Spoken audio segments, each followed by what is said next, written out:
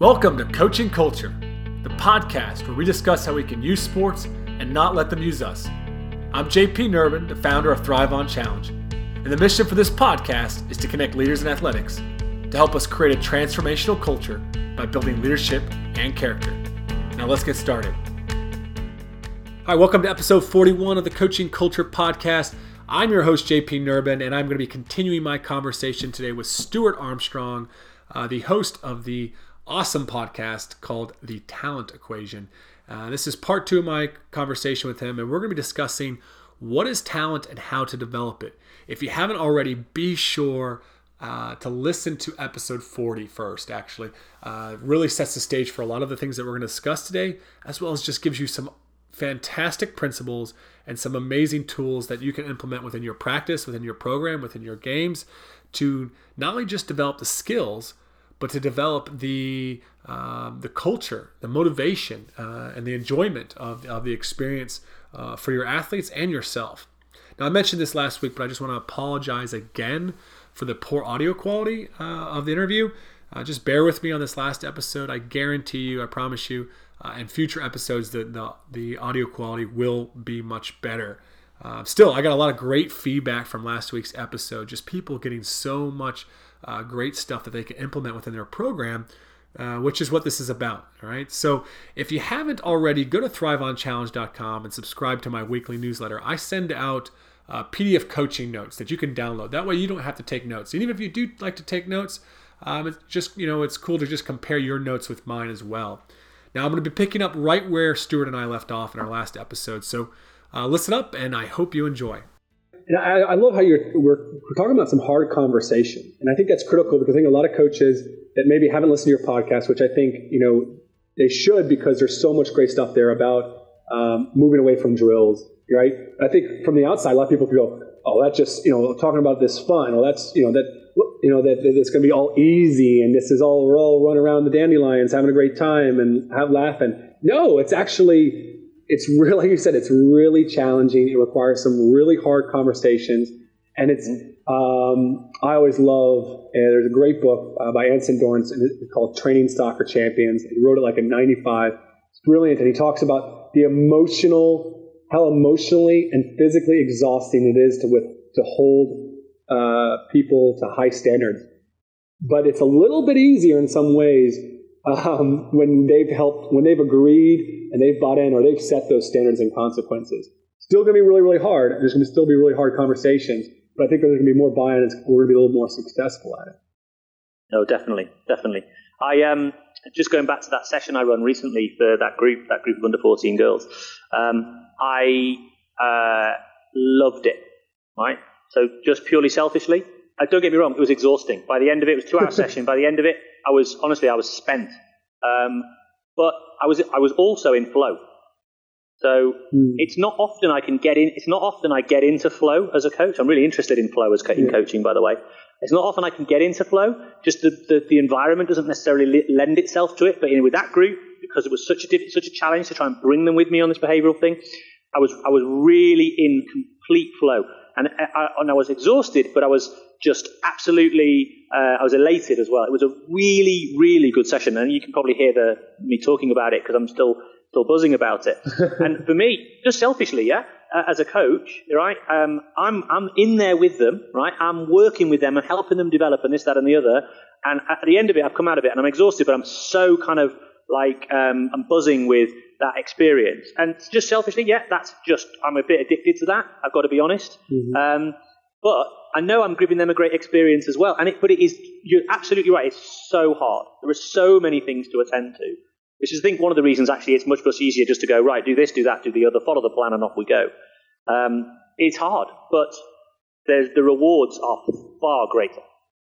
You're definitely a self-reflective guy. So you had that flow session. Things went really, really well. But it still wasn't the perfect session, I'm just willing to guess. What is one thing that you, out of that session, because you talked a lot about it, that you're just like, I need to do this better potentially next time, or what's one area for growth in that? I'm just curious, the type of things that you focus on at that level. Difficult. So I guess part of the challenge was I didn't know the group particularly well. Yeah, that's good. And so sort of building the rapport and the trust and all those sorts of things, you don't always have that time, and I haven't got a lot of time with this group, so I wanted to make sure that we got as much out of the session as we possibly could. I suppose my session design changed, which happens nearly all the time. Very rarely does my session design actually stay the same, and I stayed in one place for quite a long time. I maybe could have moved on a little earlier. That would have been probably beneficial. And the big one. I did the rule of 3, and we established the 3 things they wanted to have as a focus, but I didn't establish the unacceptable, the exceptional, acceptable. I really only established the acceptable level. We did the out of 10, and we got them towards that point. But actually, maybe I should have started with the unacceptable. What would be an unacceptable session? What would it look like? And get them to actually physically say it would look like this, so that we can spot those moments, and it's much easier for them to actually say, actually, we've dropped into unacceptable. So the fact I didn't frame the unacceptable, I think, meant that they felt not quite comfortable enough to say, I don't think we're at the right level. So that's probably the one big takeaway. So it's a 2-hour session, and so if I know what it's probably, I got a vision of what it looks like, but for other coaches, they might be like, that sounds like a lot of talking. How am I supposed to get that done and actual work done? So how would you have a 2-hour session? How do you create those moments to have that discussion, to facilitate that discussion, and how much of the time does it eat up of your physical people running, people acting, moving type of stuff in your practice? Yeah, so the starting point where I was framing it, so they'd already done some warm-up activity, we did some individual stuff, which I went around and supported them. They came to me as a consultant and said, I need help with this. And then we started to sort of go into the main session proper, and that's when I started to frame it, and it took me 3 or 4 minutes. What do you want it to look like? And they'd say this, that's it. Okay, they're the things. Okay. I could have done the UAEs a bit quicker, perhaps, as well. I could have added that in. But that wasn't long, yeah? But, that was the starting point.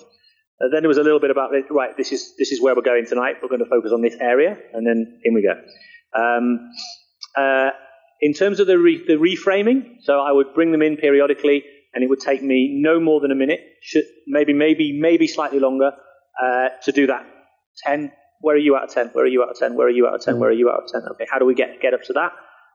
Go back in, do it again, go back in. This is partly the reason I didn't move on in my session design, because I was staying where I was, because I said we've got to earn the right to move on, but we can only earn the right to move on when we're at the right level.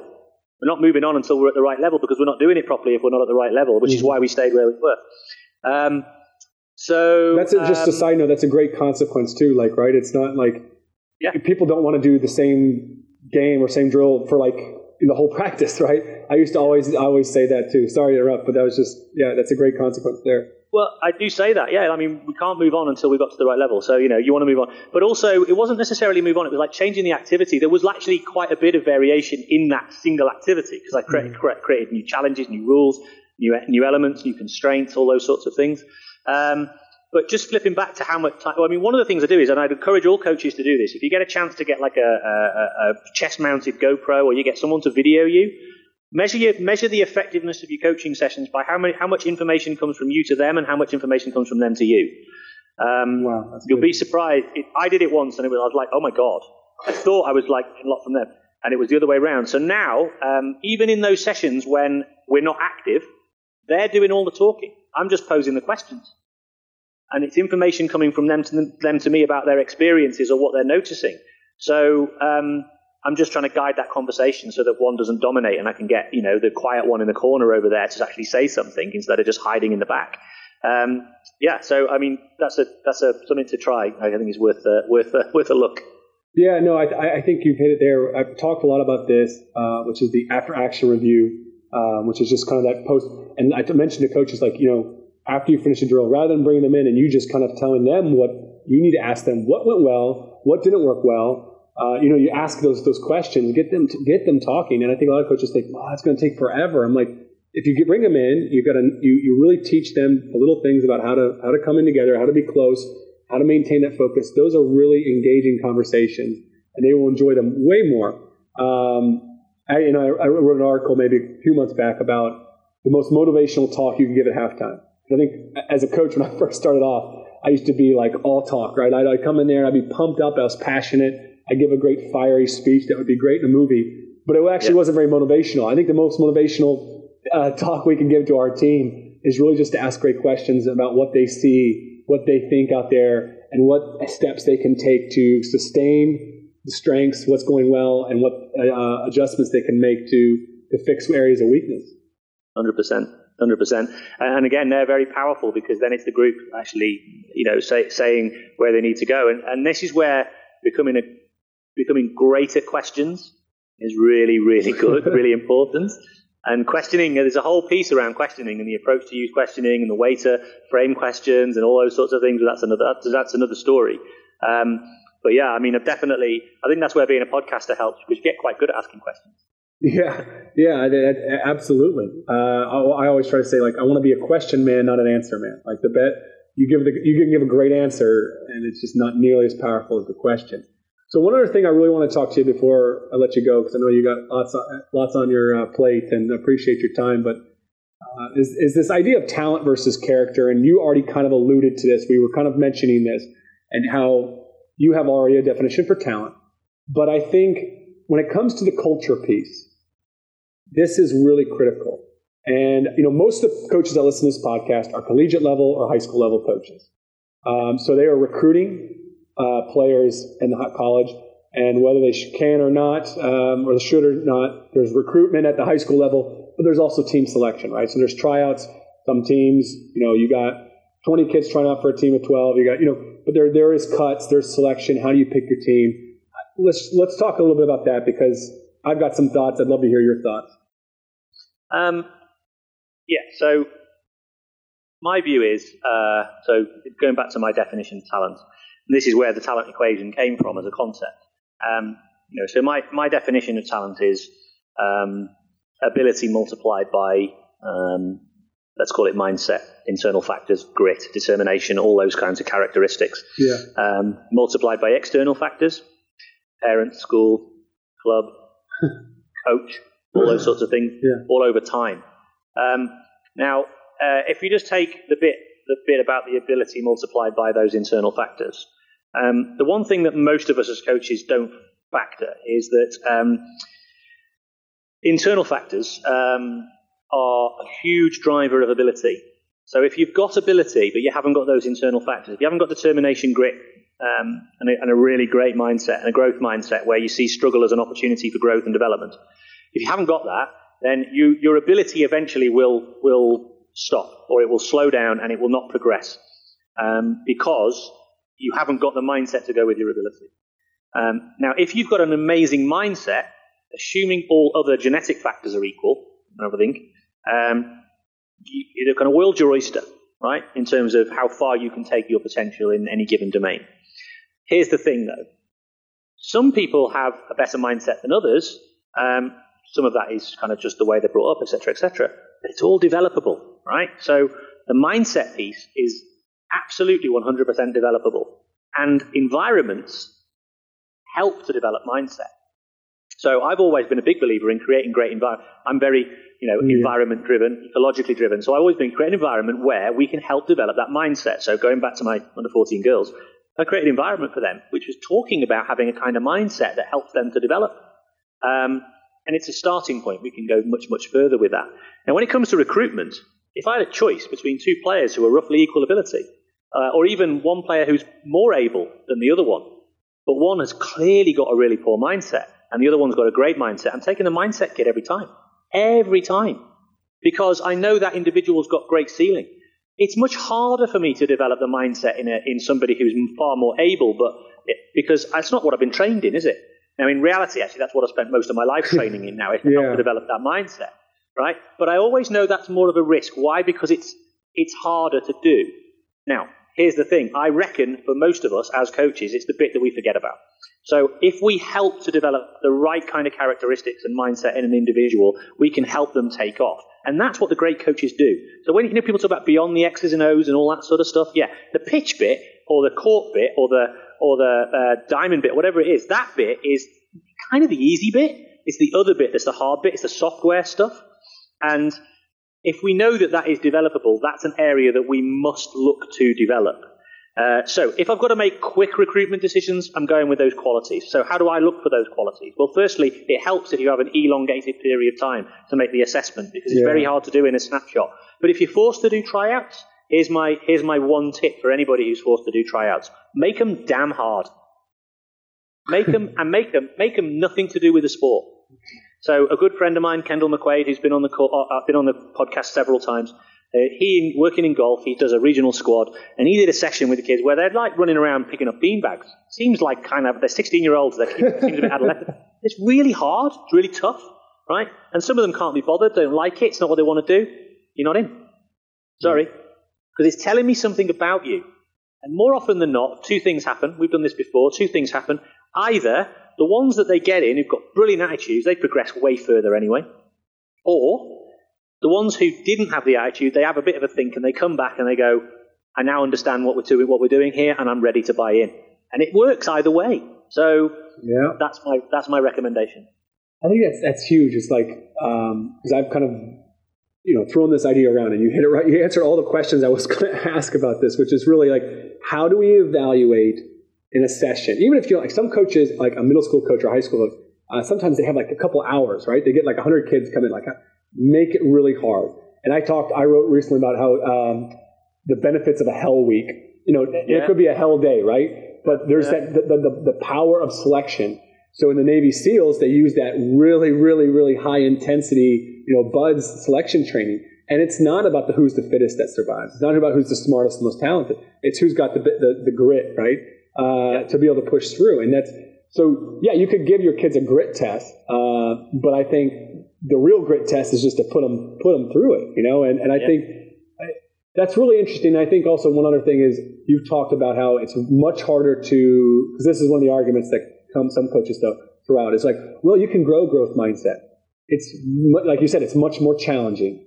And I think if we have an environment and if we've established our culture where it is already an environment that is going to help to grow someone's mindset, to help them grow their grit, and we've built that culture, then we can throw someone in that culture, in my opinion, that it maybe is significantly weaker there, really talented, and they have a better chance of success.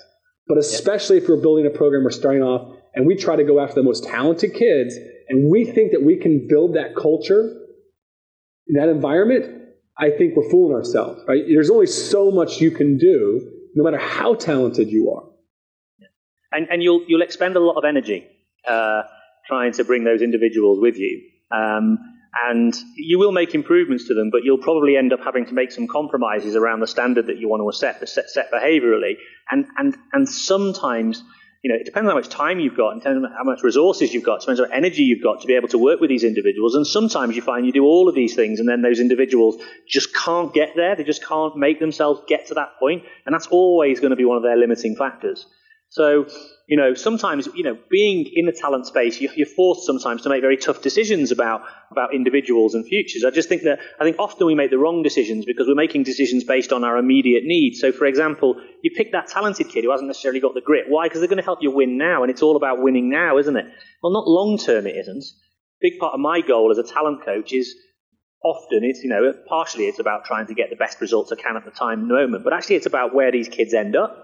I think you need to measure talent development coaches in a slightly different way. Now, I know that's easy for me to say because I'm not, if you're operating in a competitive space and your job's dependent on it, you've got to get some results. Yeah. But if you can get your employers to buy into the idea of, it's partly about results, but it's also about where we can progress these kids to. We should take pride not only in the results that we get, but where our kids end up. If we produce NBA players or whatever it might be, or NFL players or Premiership footballers or whatever it is from our school environment, we should take as much pride in that as the results we get.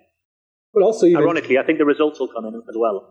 Yeah, and also I think what type of, if you did produce an NBA player, what type of an NBA player is he? Is he a person of high character in the NBA? Yeah, there's a lot of people in there that when they're in the NBA and they've gotten there by talent, largely talent. I don't think there's a lot of people that are there that haven't worked hard, but just what other type of things do they possess as far as their character and their leadership? I think one of the big things that I would kind of leave you on this with this question, which is, your thoughts on like leadership development curriculums and programs that we as coaches try to invest in. I personally think that there's value in them, but I think that there is the greatest leadership development tool, the greatest character development tool is often in the training session itself. And by giving them autonomy, giving them a voice, having them to self-evaluate, to self-reflect, not just their effort, but the way that they speak to each other, the way they interact. And love to know your thoughts on like how you develop. You talk about that talent piece there. How do you develop like the leadership and kind of the other character things in a practice session? Well, it's classic, isn't it? It's like you want people to become great leaders, let them lead. Very difficult to become a leader if all you're doing is following instructions. Yeah. And there was a big thing, wasn't there, made by Steve Kerr about a big thing with him, kind of like the Warriors running their own kind of huddles and stuff like that. Like it was it's like disrespectful to the opponent and this, that, and the other. It's probably just pretty normal stuff. It's just you never actually see it because normally, and it's interesting how it goes against the dominant narrative as coach is all powerful, coach is all knowledge. Coach is responsible for giving information to the individuals, and without the coach, the whole thing falls down. Lots of coaches love that narrative. It helps to feed their ego. It helps to drive the way they want to be.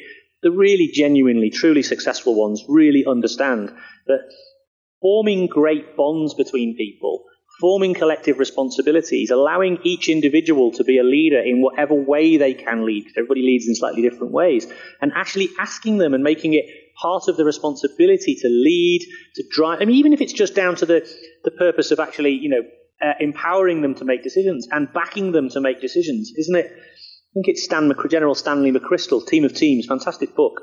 He says that leadership is allowing people to fail without making them feel a failure. I think that's pretty much almost like my entire philosophy. Yeah. I actually want to see people making having loads of goes and maybe getting it wrong, and that's great. My session does not. In fact, to be honest, I used to say this before, especially in a talent context. When I'm working with young kids, if I've got loads of smiling faces and they've all had a great time and they've had loads of fun and they've had a great experience and they've had a little bit of challenge and all that sort of stuff, then yes, that's a winner. When it comes to talent, I don't want smiling faces. I want them to be just slightly disgruntled. Why? Because they've had a challenge point. They haven't quite reached it. And they've had to struggle a little bit. Yeah, we've got to value the struggle. I was very lucky once. When I was working in rugby, we managed to get Carol Dweck to come and do a conference. Yeah. Tiny little lady, right? She's like in this room of gigantic rugby guys, and they're big testosterone men. And she stands on the stage, she's like a rock star. And one of the things she said that just always stuck with me, she says, "We never get home from work, do we? And go, 'Hey, honey, I had the most amazing struggle today.'" And I love that quote because it's like, there's everything about our society. We're always everything's got to be good, it's got to be easy, it's got to be successful, everything else. No, there's value in the struggle. And actually, if you can create those environments where people feel safe, they have the psychological safety, the safe uncertainty, as Rick Shuttleworth says, to be able to struggle with each other, enjoy the struggle together, grow through the struggle together, help each other to overcome each other's challenges. You just create great leaders. That'll set people up for the rest of their lives in whatever field they go into, whether it's sport or whatever it is. Yeah, I think, coming back to that Steve Kerr thing, he had obviously empowered them. They were prepared for that moment. Now, I don't think giving the clipboard to an under-8 soccer or a basketball player is going to be a place where they're safe to fail. They don't feel like they're a failure, right?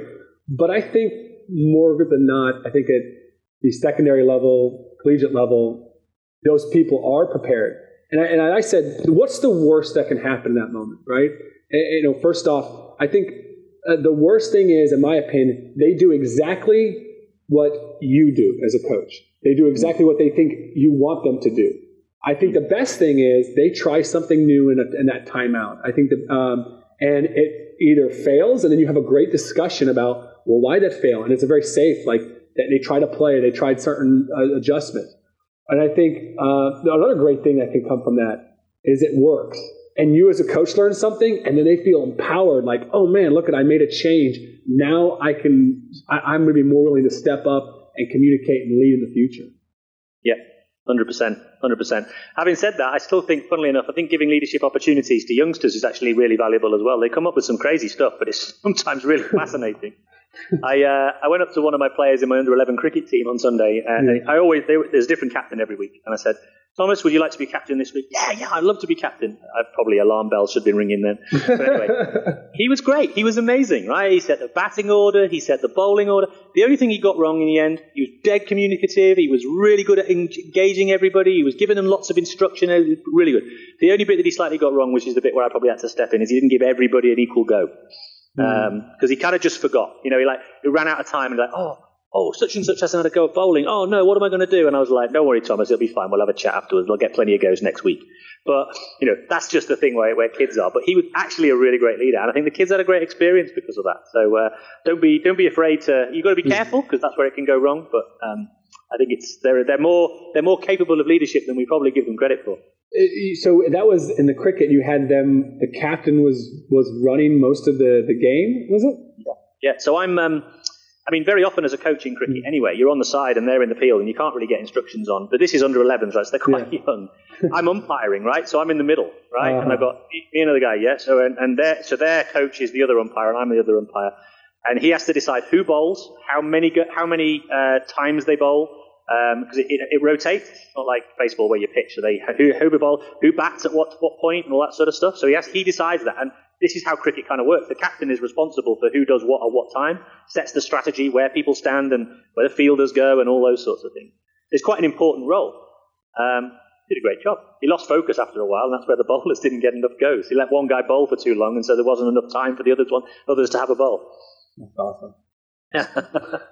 Well, Stuart, it's been awesome. I really appreciate the time and talking. Talent Equation podcast. It's on iTunes, and I'm sure every other kind of platform. Where else if people want to follow up, ask you questions? What's the best way for people to get in touch with you? Yeah, so the website. I started out as a blogger, and there are, there's still blogs on there, but I haven't written for a while because I've been doing too much podcasting and I've been writing stuff for work. So yeah, that's thetalentequation.co.uk. You can find me at Twitter, at Stu_Arm. I've got stuff on Facebook and LinkedIn and all those sorts of places as well, as you wouldn't imagine. But yeah, I get a lot of good emails coming through regularly with people with sort of ideas and thoughts and questions. And I do have a kind of group that gets together, mastermind group that gets together on a monthly basis that we get together and solve problems together. And so that's also available, although it's filling up very fast. So if people want to get involved and they want to be part of a learning community, then by all means, come on board. Thanks. I appreciate it. No worries. That's great. All right. A big thank you to Stuart. He spent his entire lunch recording that podcast, so I'm pretty sure he was starving the rest of the day. So a big thank you to him. Just a few big takeaways from part 2. Number 1, coaching with standards and accountability is hard. It's really hard, but it's a place where we can experience flow as a coach, and Stuart does a great job of sharing that experience with us and how much more enjoyable that practice was.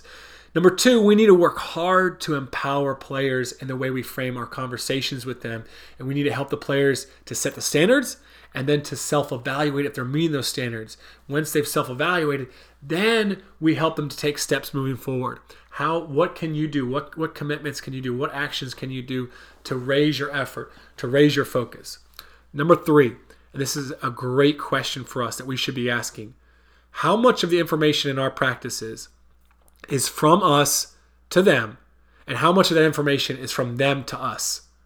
Number 4, I love this equation that Stuart gives. Talent equals ability times mindset times external factors. Ability times mindset times external factors. We create the environment that nurtures that ability and mindset. Right? Mindset is much harder to grow than ability. But I love how Stuart reminds us that he would pick mindset over ability any day of the week. And this is the problem I see in so many cultures, is people are chasing ability. They think they're chasing talent, but they're really just chasing ability because they're leaving out the mindset piece. And then they're also trying to maybe do a little bit of the external factors. They're trying to build a little bit of a culture there. And we need to be all in on the external factors, the culture, the environment, creating that. And we need to be all in on picking guys with a great mindset. My 5th and final takeaway is this. Let them lead. Yes, they will struggle. Yes, they will fail. But we've got to let them lead. All right? And I love Stuart's quote here. Allow people to fail without making them a failure. That comes from us, the coach. That's it for today's episode. So many great points. And it was another episode packed full of principles and ideas. So make sure you get the coaching notes at thriveonchallenge.com. Also support the podcast by sharing with other coaches you know that will find some value in it. Thanks for listening in.